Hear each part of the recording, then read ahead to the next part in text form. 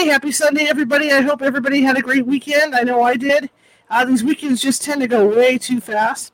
We're on an hour later than we usually are. My name is Charlotte. I'm going to be your host for the next hour. This is California Haunts Radio, and this is Sunday Reading Day. And what happens on Sunday Reading Day is I read from a paranormal themed book. It might be a true story, it may be fantasy story, but I do read from a paranormal themed book every Sunday. Today we're reading from Lynn Monet's Omnipresent. This is the last day we're going to be reading this book. It's been an interesting book. It's a spooky book. And I don't know how long I'm going to be reading today. All right? And I'm looking over on TikTok and looking over at Facebook and looking over at YouTube. And just bear in mind, TikTok, that you are coming up really fast on my phone, so I do not have time to read it. I have old eyes anyway. So I'm going to be reading from a book today. We do have permission from the author and the publisher to read the book. Also, if you're watching from Facebook and you like what you see tonight, please hit those thumbs up, hit those smileys, hit the happy faces, and ask questions. Ask questions on Facebook, if you have questions. And what that does is it puts us higher in the FYP over on Facebook, and more people visit our site and visit what I'm doing, and they can see me live. And if you're at home having dinner or something, and you like what you hear and see on the show, and you want to get somebody's attention, share us around. Be sure to share it, so that we can get more attention, because that's what we're looking for, okay? And if you haven't done so already and you like what you hear tonight, please follow. Hit that follow button. We're also broadcasting live on YouTube and Twitch at this point. And the same thing goes for YouTube. If you haven't subscribed already and you like what you see and hear today, please be sure to do that. We have over 700 videos over on YouTube of this show. And we don't do reading like this every day. We have guests for the paranormal community that come on and talk about their books and talk about different things going on, like cryptids and things like that, ghosts, you name it, UFOs. We have that going on. So that happens Monday through Friday. The show does air Sunday through Friday, okay? So help us out with that over on YouTube. I think you'll find something that you like. Check out those more than 700 videos over there. Everything's been categorized. So if you're into UFOs, click on the UFO file. If you're into Medium Nancy Matz, click on the Medium Nancy Matz file, and you'll see it. Otherwise, it's a big mess. Okay, and if you haven't done so already, again, please feel free to subscribe, give me thumbs up, comment, and all that good stuff. Keep us up in that FYP. Same thing with Twitch, and over here on TikTok. If you like what you hear, tap that screen. Just do some multi-taps for me. I'm really being honest. I'm trying to build up my TikTok audience, and I'm trying to build up my formats. And if you could show me that you like what I do, please do that today. I really appreciate it. I really would. Again, I can't really see your comments because you're off at a distance, because I'm trying to, balance both. I've got my PC on and I've got this on.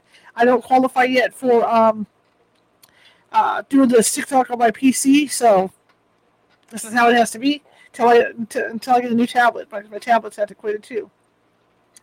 But again, this is a rated PG station. It's also a rated R station at times. And please, if you're uncomfortable with what I'm reading or what you hear, please feel free to just move on. Please don't turn me into TikTok police or anything like that. That's why the station's rated like it is, okay? California Haunts Radio. My name is Charlotte. I am going to be your host. I should read for about an hour. I'm not sure how much more time we have left with this book, so we'll find out. It may be shorter than an hour, and then we'll just call it even with the book, okay? But I'm going to read to the very end, and it may take maybe an hour, maybe longer. But if you guys like, hang on one second. If you guys like what you hear, please feel free to give me some thumbs up and all that good stuff. Also, over on TikTok, I do have a goal of 50 Happy Meals. And if you can find it in your heart to do that, that would be great. You're not required to give me gifts or anything like that. The only thing I ask of you is, if you like what you hear, please tap that screen and show me some love. Send me some hearts. I'm just trying to build all this up. Okay, because we're going to be doing some neat things on this TikTok channel, and it's all coming up. So I'm going to be spending even more time with you guys during the week to get to know you guys. You guys can get to know me. All right. Again, this is California Haunts Radio. We broadcast Sunday through Friday, and 6:30 p.m. Pacific every day. And for those of you on TikTok that aren't privy to these broadcasts, you can find us at 6:30 p.m. Pacific every day at youtube.com/@California Haunts Radio. Or you can find us on TikTok, at California Haunts, or you can find us on Twitter at California Haunts, at Twitch for Cal Haunts, Facebook for California Haunts, and then under my personal name, and we're also on Instagram under Ghosty Gal, all lowercase. Again, we do have permission from the author and the publisher to read the book, so there's no copyright issues or anything like that. And if you find what I'm reading uncomfortable, just move on, okay? Just move on. Anyway, so since it's Sunday and everybody's probably just finishing their Sunday dinners and they're kind of kicking back, getting ready to start work for the week, do that. Lower the lights down a little bit, put some nice music on, maybe spooky music on, and turn me up.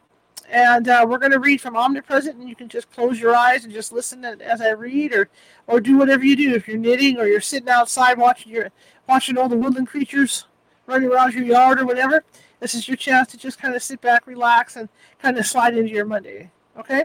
So here we go. Chapter 10, Omnipresent by Lynn Monet. And again, if you guys like what you hear, send me those thumbs up and all that good stuff, okay? Same thing with TikTok. Tap that screen. And like I said, I'm looking for likes, okay? I'm looking to build this up. And again, if you decide that you like it and you want to send me a gift, that's fine too. I'm not pushing for it. I do have a goal up there of 50 Happy Meals, so it'd be kind of cool to get some of those. I'm hungry, right? So come on down. Let's do this. Here we go. Chapter 10, Trials and Tribulations. Now again, I don't know how long I'm going to be reading, so we're just going to go for it to finish this thing off. We're real close to finishing. And I do have permission from the publisher and the author to read the book. Okay? And again, please do not turn me into TikTok police if you're uncomfortable with what I'm reading. Just move on and go your merry way. Okay? Here we go. Thank you. And if you like what you hear, everybody, it goes for everybody. Give me a thumbs up, Facebook, Twitter, TikTok. Give me, tap that screen for likes. Double tap the screen. I'm trying to build up my likes. And Facebook and YouTube, give me some thumbs up and stuff, okay? Show me some love, you guys. Just show me some love. So here we go. Trials and Tribulations. 3 days later, Ellen volunteered to come back with me to the East Flat Rock house. She wanted to help me with the cleansing that Megan had told me to do. Megan had said that the cleansing would follow up and clear out any of the negative energy that might be left behind by both of the demons and from the previous owners. Ellen also wanted to come along to see how the wooden flooring had turned out. Even though things in the house seemed to be finally normal, I was still happy to have someone along with me. When we arrived at the house, the key worked just fine. We walked in and Ellen said that she really liked the flooring. Then we went upstairs into the kitchen. I got out the ceramic bowl, magazine lighter, and sage bundle that we had brought along. I decided to start the cleansing in the kitchen, since that was the room where we were already in. I lit the sage bundle and recited the Lord's Prayer into the room. Then I asked for the Lord's direction and protection. I used the sage bundle's smoke to cleanse myself first. I started from my head and worked my way down to the bottoms of my feet, having the smoke touch every part of my body. This is called smudging. Then Ellen was also smudged. I started to fan the smoke up into the corners of the ceiling edges with the magazine that I had brought. After finishing the ceilings, I continued to fan the smoke from the wall tops to the baseboards. Then I slowly walked through each of the upstairs rooms and closets, making sure that I didn't miss a spot. With Ellen by my side, I ventured down the stairs, fanning the sage, filling the hallway and stairwell with smoke from ceiling to floor. I expressed my concerns to Ellen about the possibility of setting off the smoke detectors inside the house. We went into the spare room first and turned on the light. The room still had boxes filled with items to be moved back to the trailer, along with the ladder. I started the cleansing in the corner opposite of the fuse box, and all went well. However, when I stood facing the wall that had the fuse box on it and attempted to fan the smoke up into the ceiling and wall line, the smoke would not rise up into that space. It would blow back into my face. I remembered what Megan had said about the tunneling. I asked Ellen to bring me the ladder over, as I was determined to bless every inch of this house.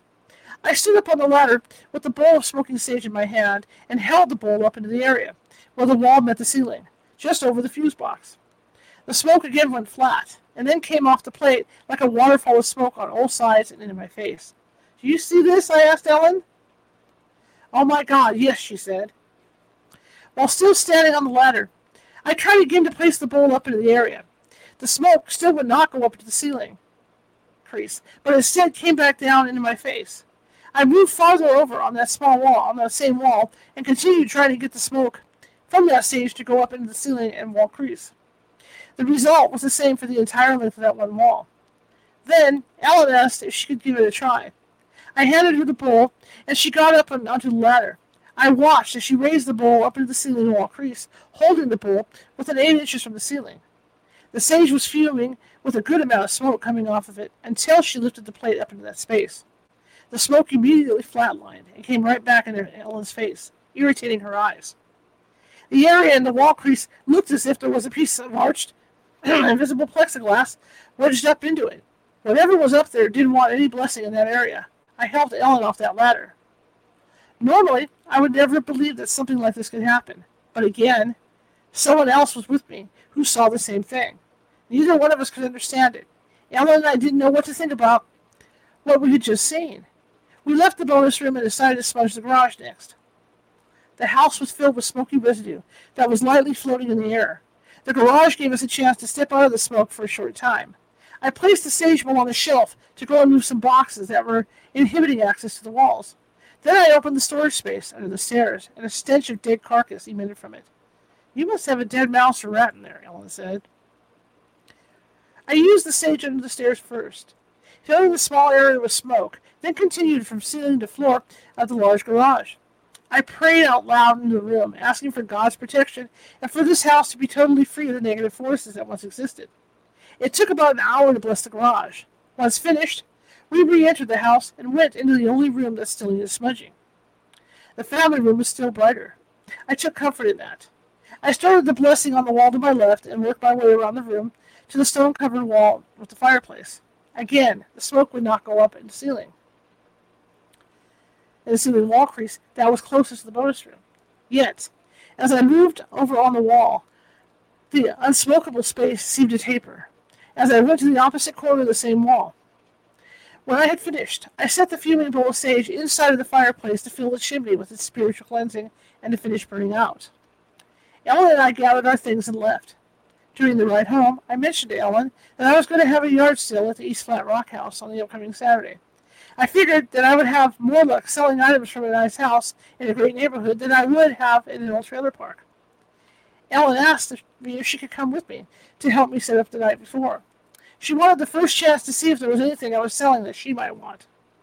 I told her that I would take her with me on Friday evening. Ellen arrived home from work on Friday and came over to my trailer. We loaded the boxes to be sold and hauled them over to the house. Once we arrived, I went to the garage to set up some tables for the sale. Ellen then walked around the house and noticed a few dead flies in the windowsills of Austin's bedroom. She didn't think much of it until she sat down in the giant hand-shaped chair that I had found and placed in his room.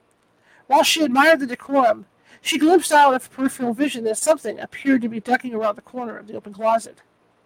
When she got up to see what it was, an orb flew out of the closet right past her and through the wall into the hallway. Concurrently, I was downstairs in the bonus room, removing items that I had planned to sell. I had a sense that I was being watched. All of a sudden, I felt the sensation of a snake coiling in my pocket and slithering down the outside of my leg. I knew that this was an impression made by the peering presence. I also knew that it was waiting for my scared response to energize it. I calmly stood there and said out loud in the room, "A snake crawling down my leg? Ha ha ha, that's funny." I stated that it had no power over me. Then I commanded for it to leave, and it did. However, temporarily. My feeling was that it was a lower-level demon. Just then, Ellen came downstairs to tell me that she had some bad news. She had seen one of the spirits peering at her from around the corner of the closet in Austin's room, and it had flown out past her. I looked at my watch and told her that we needed to finish up, as things previously would get more active after 9 p.m. I handed her some boxes to put in the garage, then followed her into the garage and told her, in the meantime, to ignore them and to not even speak of them until we were alone. Ellen nodded in agreement. We finished up as quickly as possible. A light, musty-scented fog had started to fill the lower-level rooms. I asked Ellen what time it was. 9:15, she said. "It's time to go," I said. We exited from the garage and went up to the front doors and locked them from the outside. During the ride home, Ellen told me about the flying orb she had seen in Austin's room and the dead flies that were on the windowsills. I dropped Ellen off and went to my trailer. I called my mom and made arrangements to have her come with me early the next morning to help me with the garage sale. The next morning, I drove over and picked up my mother. It was early and still dark outside when we arrived at the East Flat Rock house. I told my mom about what had happened to Ellen and me the night before. I also mentioned that when Megan did the clearing, I did remember her removing I didn't remember her removing the lower level demon, but had assumed it had gone with the hell dog. Apparently it hadn't. We had no idea that we would be walking or what we would be walking into that morning. When we pulled up into the driveway, we took a minute to ask God for his protection. Then we entered the house, and, surprisingly, everything seemed peaceful and clear. We went downstairs and into the garage to open the door for the sale. We finished setting up the driveway by pulling some items out in the clear view. I noticed that 2 other houses on the street were also having sales that day, one of which was next door. This was great for me, because I would not have to run out and place signs to draw people in for my sale. I just set up one near my mailbox and another at the end of the street, along with the other neighbors' signs. By 7:30 in the morning, herds of people started driving onto my street. I was surprised when an hour had passed, and only one person out of all those people actually came to look at what I had for sale. He left because I didn't have any tools for sale. He said as he walked away that I had really nice stuff. I started putting more of the nicer items that I had for sale on display in the driveway. I had a near new lawnmower with a large tag that read $35, an extra large kerosene heater, new in the box, for $25.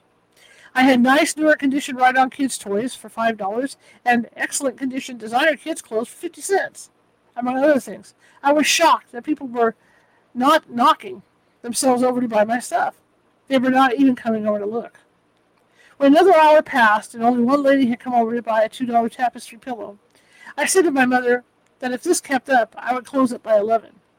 People were still everywhere at the other 2 yard sales. I could see them from my garage. I waited until the people started to wane and then closed at 11:30. It was like we were invisible. The pillow was the only thing that I sold that day. It may have been a coincidence, but I think that the negative energy that festers in the house acted as a repellent. My mother and I packed loaded boxes to be taken back to the trailer. I decided at that point to put the house up for sale on the upcoming Monday. The fight was futile as far as I was concerned. I was fed up. I was thankful that I still had some place to go with my children that was safe and demon-free. I wanted to move forward with my life without delay.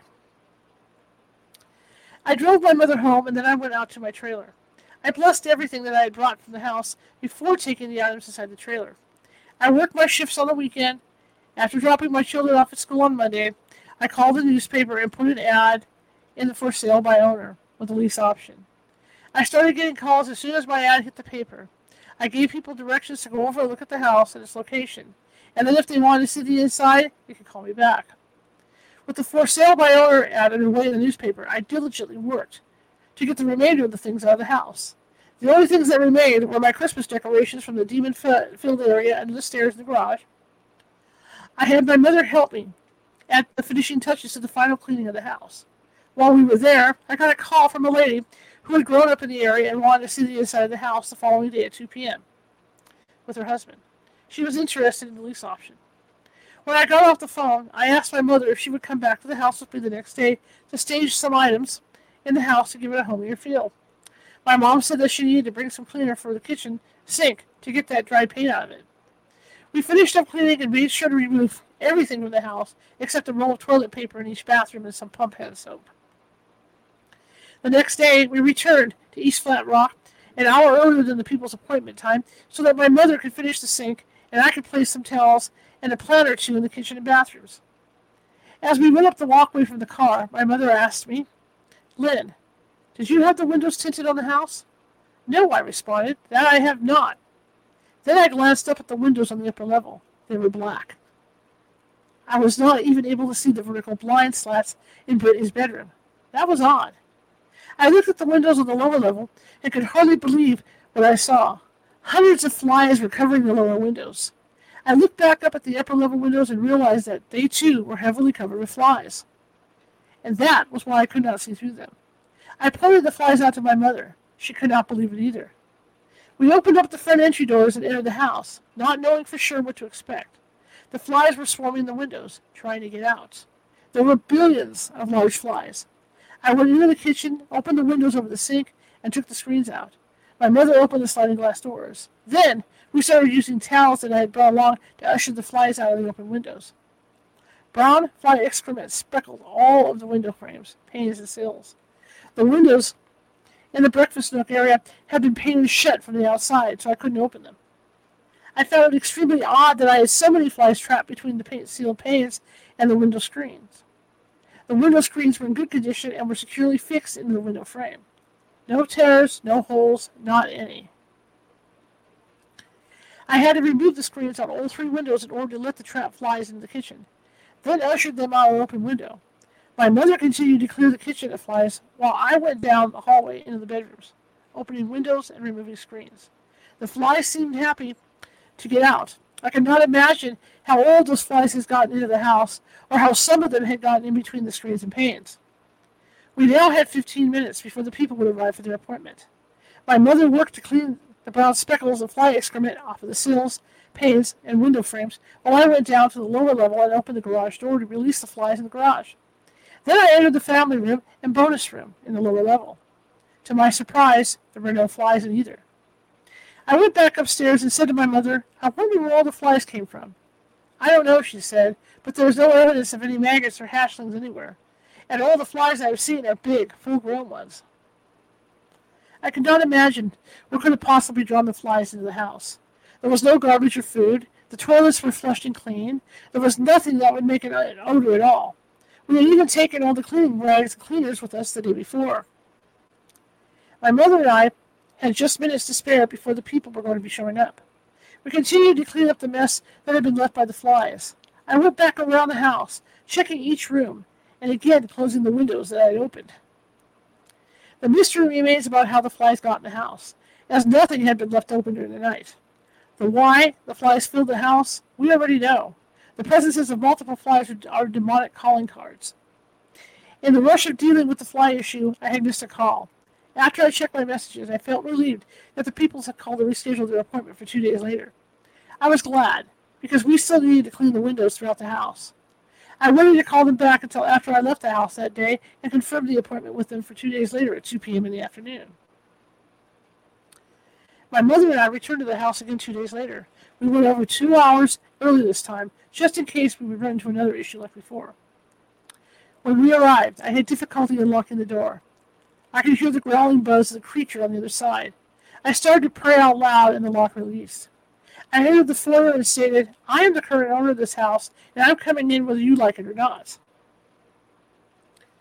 The house was in the same nice condition that we left it 2 days before. No more flies anywhere. When the family arrived to view the house, they had brought along 2 of their youngest 3 children. The people absolutely loved the house, and the kids went from room to room picking out their bedrooms. Nobody wanted the smaller upstairs bedroom. The children asked if they could look downstairs at the rooms below, and with my permission, the 2 children went downstairs. Within minutes, they returned, both with large eyes like a deer caught in the headlights. The younger girl said to her older brother, "I will take the little room upstairs." They both agreed that the other brother, who had not come with them, could have the creepy room downstairs. I realized in that moment that I would not be able, in good conscience, to sell the house to anyone with children. I knew that the children could sense, or perhaps had even seen, the monsters that lurked from below. Hauntings are not one of the things that are legally required disclosure on real estate papers. However, I planned to be honest if anyone asked about the spirits in the house. I could not afford to pay for a house that I could not live in. The expenses of the house had almost drained my savings completely. I could not risk damaging my credit again after I had worked so hard to rebuild it. I had to sell the house, since I was no longer willing to move into it. After the people left, I went into the garage to retrieve my Christmas decorations and take them home to my trailer. I opened the understairs storage area to make sure that it was empty. As I opened the door, I could hear a low rumbling growl. I firmly stated out loud into the storage area that I was just there to get my stuff. I could see movement out of my peripheral vision. When all of my things were out of the storage area, I backed out and shut the door. I started to move my Christmas decorations to the front of the garage. On my last trip, as I turned to carry the Christmas tree box toward the garage doors, There stood in front of me the wolf-type entity, and was standing upright. I could not see his total physique, but could definitely see his fragmented silhouette.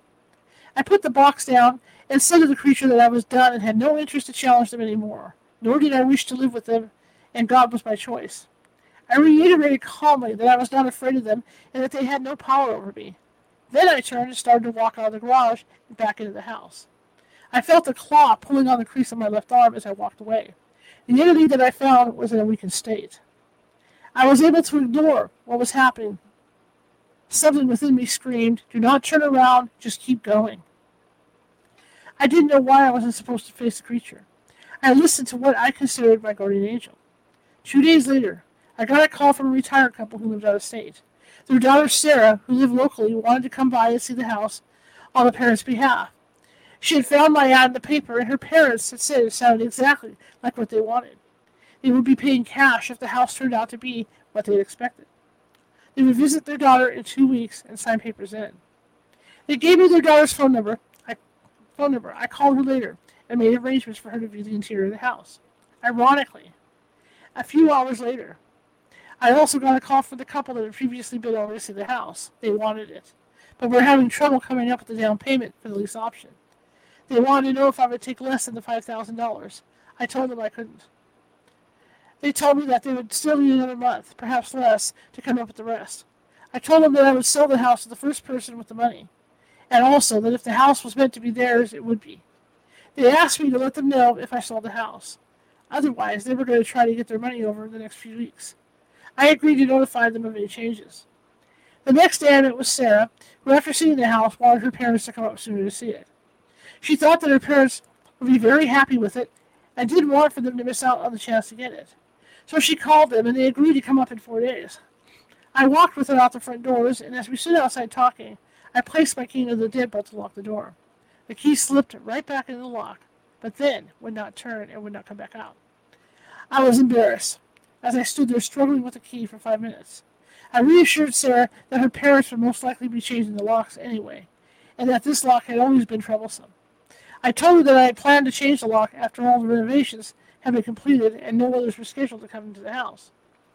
Trying to hide my frustration, I opened the door with my keys still dangling from the lock and glanced down into the stairwell. I saw the fragmented figure of the creature from below entering the bonus room at the bottom of the stairs. As soon as it disappeared into the room, the key released. I knew that the tricksters were at it again. I could not wait to finally be done with this house. Chapter 11, the closing. Okay, if you like what you hear, send me some Facebook, YouTube, all those other places. Give me some thumbs up, send me some hearts, do all that good stuff. Show me some love. Same thing with TikTok. If you like what you're hearing, you like the story, double tap that screen, please. I'm just trying to build up my likes and stuff. Double tap that screen. And if you can find it in your heart to help me with my goal, that would be great too. I'd appreciate it. I really would. A few hours later, okay, let me go up here. It just jumped down on me. Creepy. Okay. A few hours later, I got a call from Sarah's parents, who, after hearing about the house from Sarah, decided to come earlier than they had originally planned. They asked if they could see the house on Saturday, early in the afternoon. I agreed to meet them at 2:30 p.m. On Saturday, my mother and I went back to East Flat Rock. When I arrived, I went up to the front door with the WD-40 and saturated the lock. I also sprayed some on the key and slipped it in and out of the lock to help ensure that I would not have any more embarrassing issues with it. My mother and I prayed for protection, then entered the house. We walked through to make sure that nothing was amiss, and then we exited and waited outside for Sarah's parents to arrive. When they arrived, we walked around the yard first, then all of us. Sarah, both of her parents, Sarah's husband, my mother, and I entered the house. Sarah's parents were thrilled with it. They wanted to give me a deposit and sign papers to hold the house. They said that they would return in 2 weeks and plan to pay cash for the house. This worked out well for me, because the next mortgage payment on the house was due in 3 weeks, and I would never have to make another mortgage payment on this house again. In the living room, we exchanged telephone numbers, and I gave them a receipt for their non-refundable deposit of $1,500. I asked if they wanted a home inspection done. I explained that I had had one done just 8 months ago and could show that all the repairs were done. They thought that using mine would be good enough. They asked me to email it to them. Then I asked if they wanted to make arrangements with their attorney for closing or if they wanted to use mine. They said that they would use mine. I told them that I would let them know what dates were open and let them choose the one for closing that would be most convenient for them. They seemed as happy as I once was. I had really mixed emotions. On one hand, I was relieved to be finished with this horrific issue. On the other hand, I felt a sinking in my chest as my hopes and dreams of having this house as my family's home died. I hoped these people would find peace and joy in this house.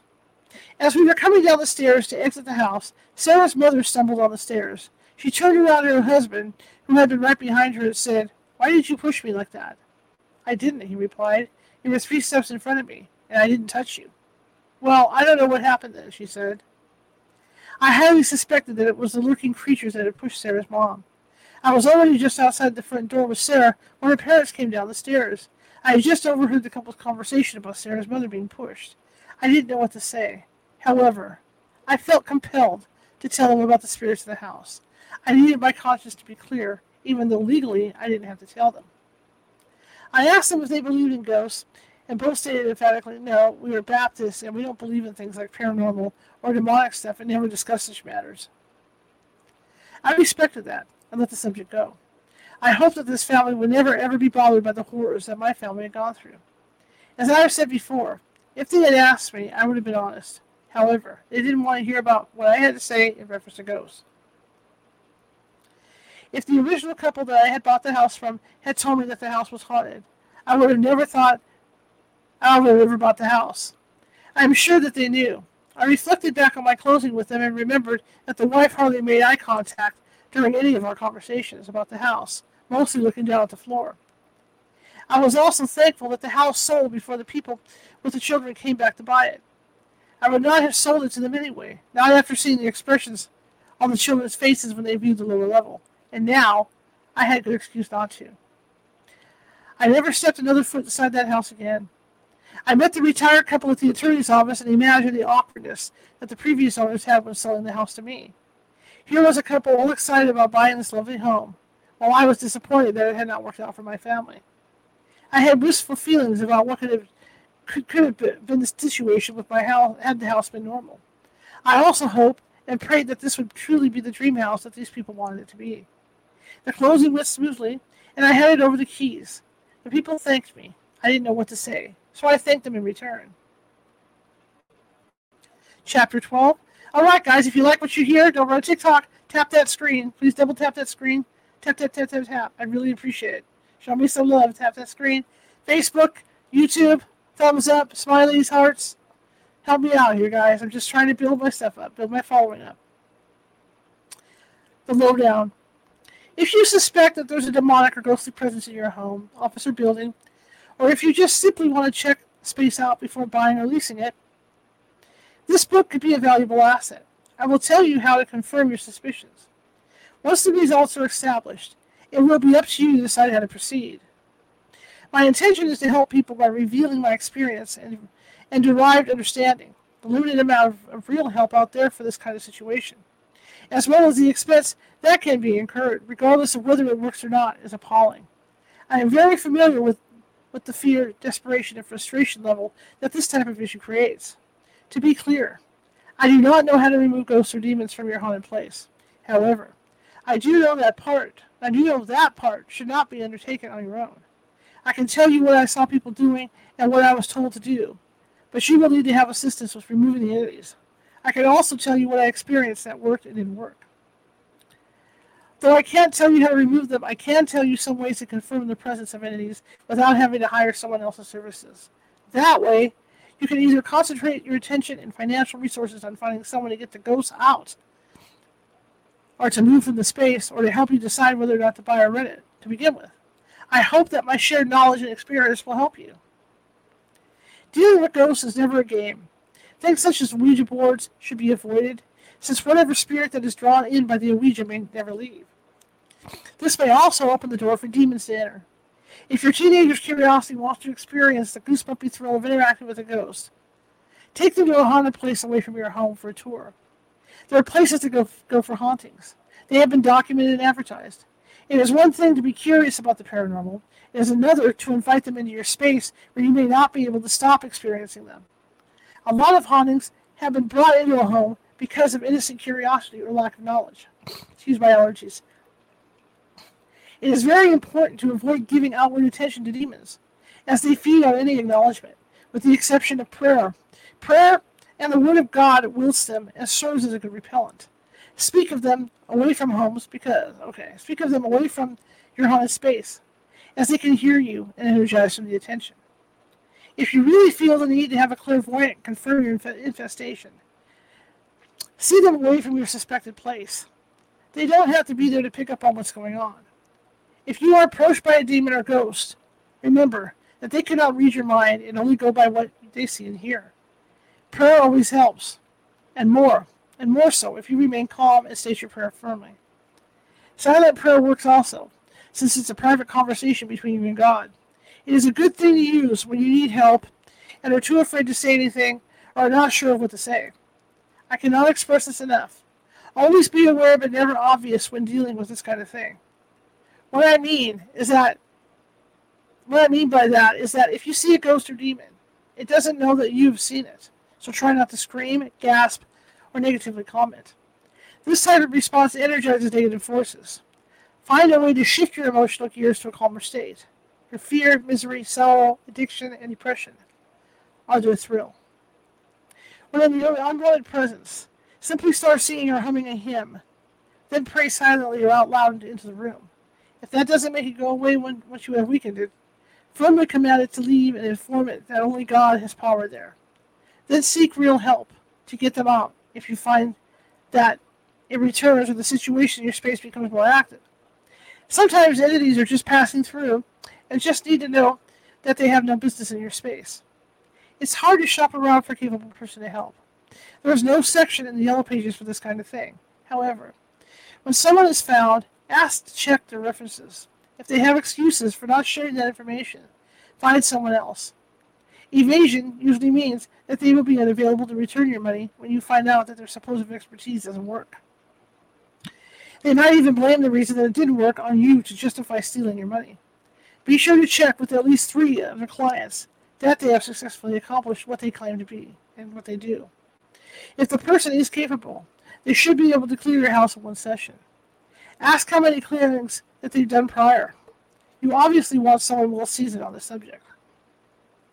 In my experience, and the experience of others who have had true hauntings, even though the intention is real and good, a lot of times having your church come over to pray makes things worse, especially when it's a demonic infestation.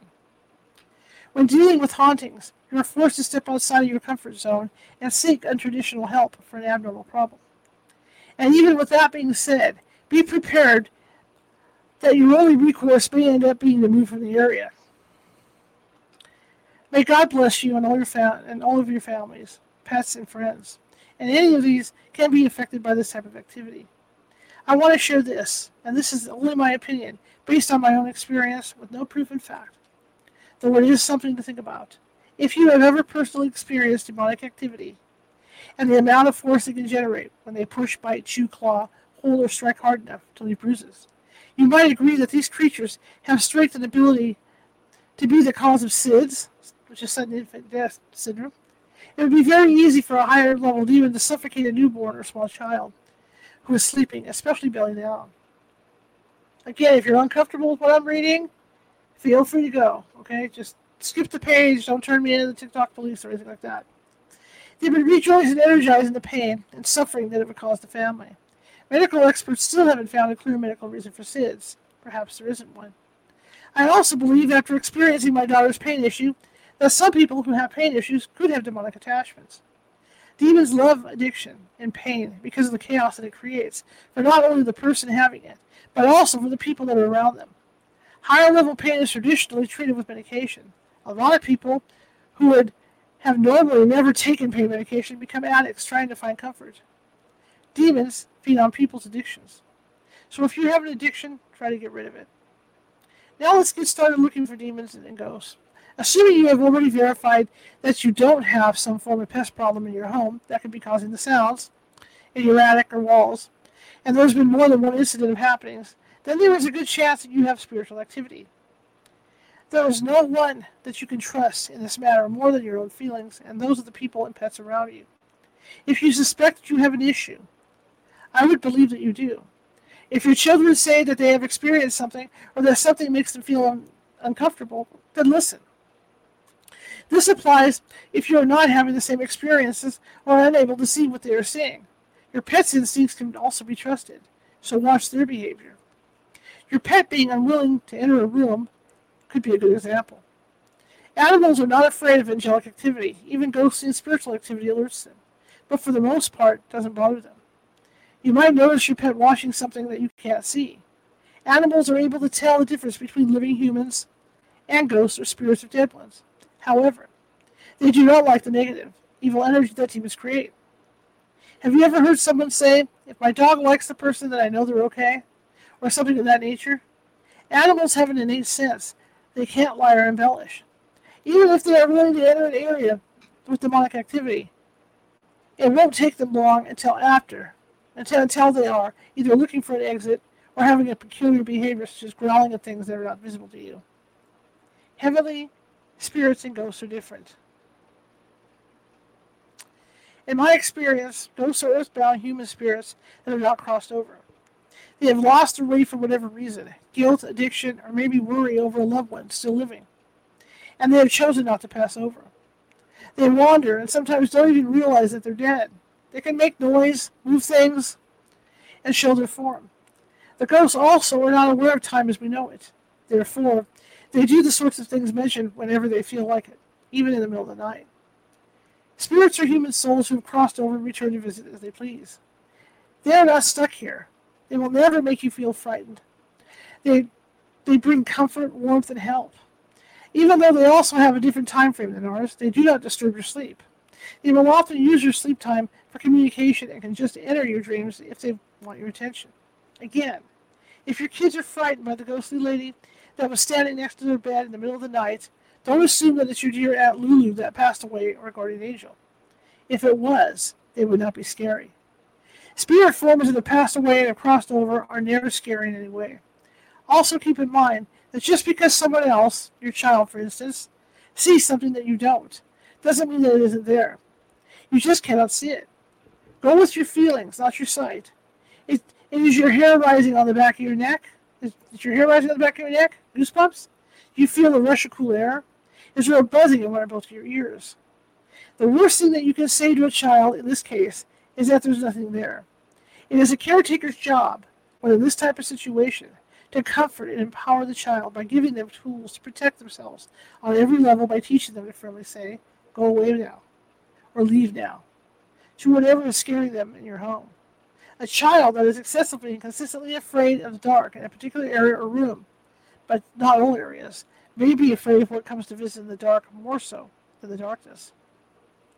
Check your house for ghosts and remain calm and in a neutral space while teaching your child so that they don't learn to go into a place of fear. They need to remain calm in order to keep demonic activity in a weakened state. Keep in mind that as we exist, so does the spiritual realm, and in many cases, they both reside here on Earth. Some people are more sensitive to it than others, and your child might be one of them. Many children are. The most inconspicuous way to help determine paranormal activity in your home is to get a 35mm camera, not your phone camera, and start taking photos in the rooms that you have felt activity in, as well as in stairwells and hallways. Always get pictures along the ceiling and wall crease, and leave your flash off unless the room has no light source, or it is at nighttime. The flash reflects dust particles. Also, avoid activity in the room, such as walking through it prior to taking your photos, as this also keeps the dust from being disturbed. Keep your camera handy for any time that your family feels a presence and photograph the area. Maybe carry it in your pocket. Look at the pictures on a computer. Orbs appear like bubbles. Clear bubbles are usually dust. Slightly cloudy to fully cloudy are colored orbs or spirits. Many times you can actually see a face. The faces in many cases appear upside down. Second, and only if you didn't get the confirmation from your photos, get a tape recorder to set it up. Turn it on before you leave if you're not going to be home. Also, turn it on in the evening. 9 p.m. or later is usually a good time, regardless of your time zone. With the tape recorder on, ask out loud into the room, is there anyone here? And allow a gap of silence for the ghost to respond. You won't hear them until you replay the tape. In extreme cases, you can set up an infrared video camera or baby monitor camera to view activity in a room at night. They show up in infrared.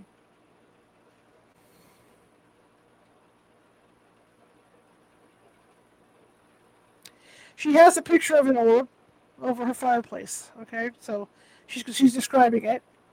This particular orb has a face in it that appears in the orb upside down. The two blue circles near the lower edge inside the white are eyes, and the reddish oblong area along inside the white orb at the top appears as a mouth. These were taken with my 35mm camera and have only been edited for zoom size, not content. Again, be sure to verify that whomever you choose to have come into your space for help is someone who has verifiable proof that they are able to remove entities, not just their word. Pray to God that He will lead you to the right person or people for help, and understand that it may not come in the form that you expect. God is power over all, and a person who is completely pure would be a good choice for a blessing. However, no human is.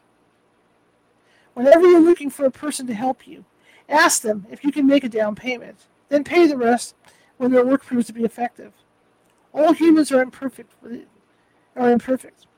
Even with the best intentions, the imperfections show through, especially in the spiritual sense. As an example is the Catholic priest that came over to my house. He was visibly scared, understandably so. Because of this, his blessing in my house was more of an irritant to the spirits than a demonic expulsion. The entities energized on the priest's fear, yet were weakened by God's word. This blessing didn't get them out completely. This allowed the entities to later re-energize over a short period of time. Then they return in attack mode. I was told again and again that my lack of faith was the reason I was being attacked and having this demonic issue in my life. That comment is just plain stupid and totally not true. I have a strong faith and I do not judge others, which is God's place only. I wasn't the problem. It was the house.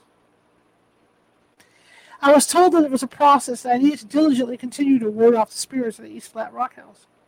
If it is a demonic infestation, unfortunately, that part can be true some of the time, because of the invisible portals through which they come and go are able to reappear at any time. If there is a portal in your house, even if one demon or ghost leaves, another can follow. Once the entities are removed, the ethereal portals have to be sealed shut. With a ghost versus demon, there is still a choice factor involved. Most ghosts are harmless, but if they choose to remain earthbound, there is really nothing that you can do about it, except pray to God for assistance, so that He can help the spirit with the transition and crossing over, and then leave it in God's hands. Remember that God's time frame may be different than yours. Ghosts by themselves do not ever inflict pain and cannot harm you. However, demons posing as ghosts or accompanying ghosts can. They can also appear as childlike ghosts. They can manifest like people that look and sound familiar. However, they can only sustain their images for a short period of time before showing their true identity. The draining energy and stress that these demons create in an environment can make a person mentally and physically ill. In my experience, they focus on your weak areas, and their negativity can accelerate any ailments that are festering in a person's system due to the amount of stress they create. You can choose to believe this or not, but I personally found this to be true in 5 cases at my house. The first being my mother's intestinal issues while in the house, as well as the continued diarrhea that she had following each time she visited my home. Ellen's cancer, which had been in remission for years, spread throughout 18 areas of her body within 3 months after coming to the East Flat Rock House. My friend Janice passed kidney stones and was hospitalized for a raging kidney infection just 3 days after being in the house. A friend that had asked not to have his story told in the book gave me permission to share that his Meniere's disease that had been under control for years flared up the day after coming to my house on 2 different occasions. Then there was my daughter's back pain. This is not medically proven. However, this is what I observed and experienced. These demonic spirits are in fact able to inflict harm, such as cat-like claw marks, bite marks, and bruises. They can pull your hair, push you, talk to you, crawl in bed with you, and touch you whenever they want to, wherever they want to. They can temporarily paralyze your ability to move anything but your eyeballs. They can move, lift, and throw things. The Episcopalian priest from the paranormal group told me that he was also working on 3 demonic rape cases. As I said before, it's up to you to believe it or not. I hope that you never ever have to go through anything like the things mentioned here. But if you do, I hope this book helps you. I would again like to close this book with the Lord's Prayer, or whatever prayer you may choose. I'm going to skip over that. That's it. And that is the end of the book. We completed it. And so next week I will be reading a book by author Mary Muter, and it's about past lives. So we'll be getting into that book. It's an interesting book she wrote. So that'll be 6:30 p.m. Pacific next Sunday. I'll be back here reading. I want to thank everybody for listening and who've tuned in today, because I know it's a Sunday night, and not everybody wants to be sitting on the computer forever, right? Or on their phone. But I really appreciate you all coming. And tomorrow, again, like I said earlier, this is a regular radio show that I do. My dog, hear that? Kind of freaked me out after reading the book. This is a regular radio show that I do, and it's Sunday through Friday. And again, I read on Sundays, and then the rest of the week we have guests on. And that being said, I won't be live tomorrow. However, my guest is Oliver Martin Cass, and he has a book about survival. To give you an idea, one of the stories he tells in the book is about a stewardess who falls from an airplane at 30,000 feet and survives.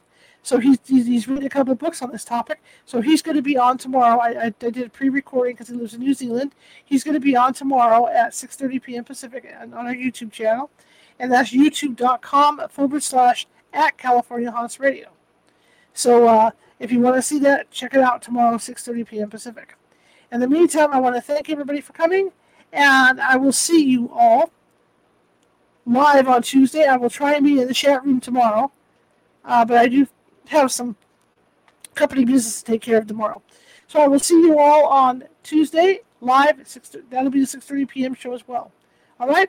Catch you guys later. Have a great rest of your evening.